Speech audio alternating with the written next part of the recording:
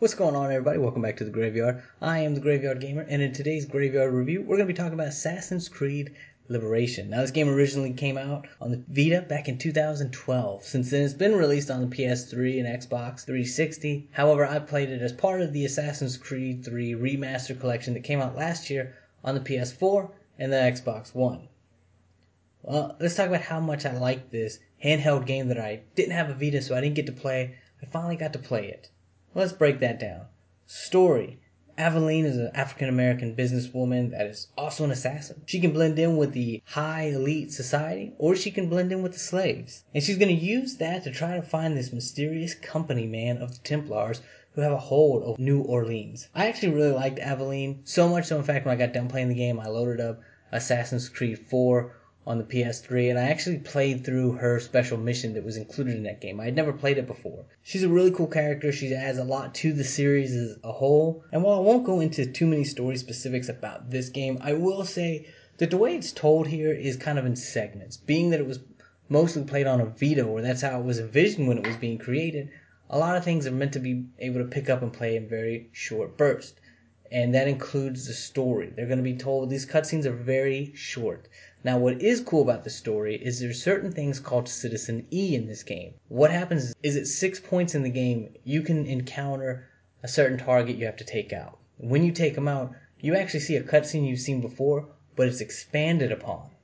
And the idea behind it is there's a hacker who's kind of changing the code of the game that you're playing to show you what really happened, so you can see where the Templars are trying to use Abstergo Entertainment to get the regular citizens of the world on their side. It's really cool. It ties in better than anything Assassin's Creed 4 or Rogue tried to do with similar present day stuff they did. But that being said, as is told, the story does kind of leave you a little bit jolted. There's not a full explanation of everything going on. In fact, sometimes the cutscenes are short, and then you go into a loading screen, and the loading screen has a text block of what happened after. So it's not my favorite way the story is done. But I kind of like it to Assassin's Creed 1, where the story is there, but it's not as in-depth as the later series would get. Graphics, to be honest with you, you're going to go from New Orleans, you're going to deal with a plantation house, and the bayou. And honestly, I'm kind of impressed with the graphics because they, for the most part, look like a really good PlayStation 3 360 game. Considering this game was built for a handheld, to me, that's pretty good. It's never going to look PS4 or Xbox One quality, but I think it's a pretty good testament to how much time and effort they put into this remaster to make it look really, really good. Gameplay-wise, it takes the combat of that era of Assassin's Creed and executes it very well. The parkour is the same. Gameplay-wise, it's pretty smooth, and it's pretty comparable to the games that released on the consoles around the release of this game as well.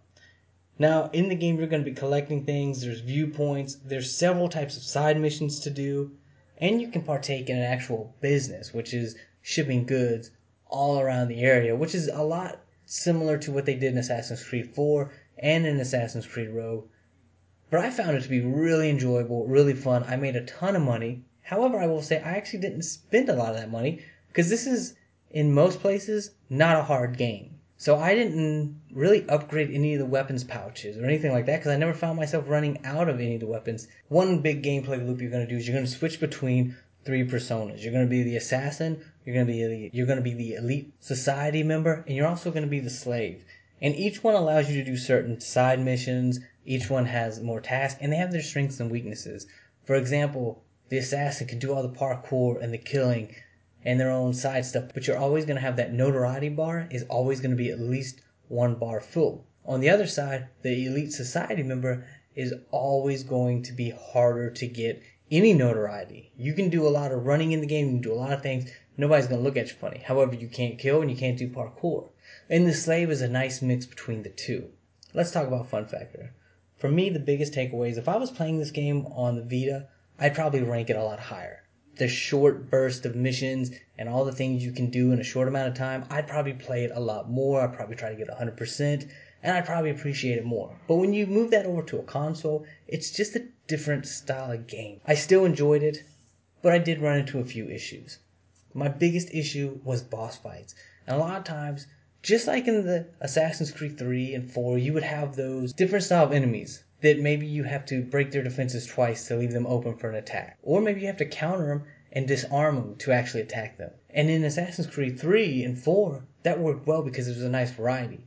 In the boss fights in this game, a lot of times you find yourself surrounded by the boss and several of those guys, which means you don't have very many windows to hit anybody. Because say you break somebody's defenses while the other guy's attacking you.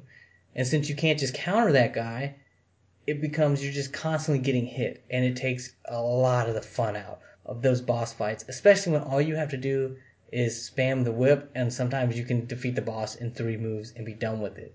Overall, for the score, I'm going to give it a 7. I think it's a very fun game. I think you can enjoy it. You can get a good bit of mileage out of the game. But at the end of the day, it's not going to reach the peak of the rest of the series, especially on the console. So that being said, guys, you can find me all over social media at The Graveyard Gamer or The GY Gamer on Twitter. And until next time, I'll be creeping around the graveyard.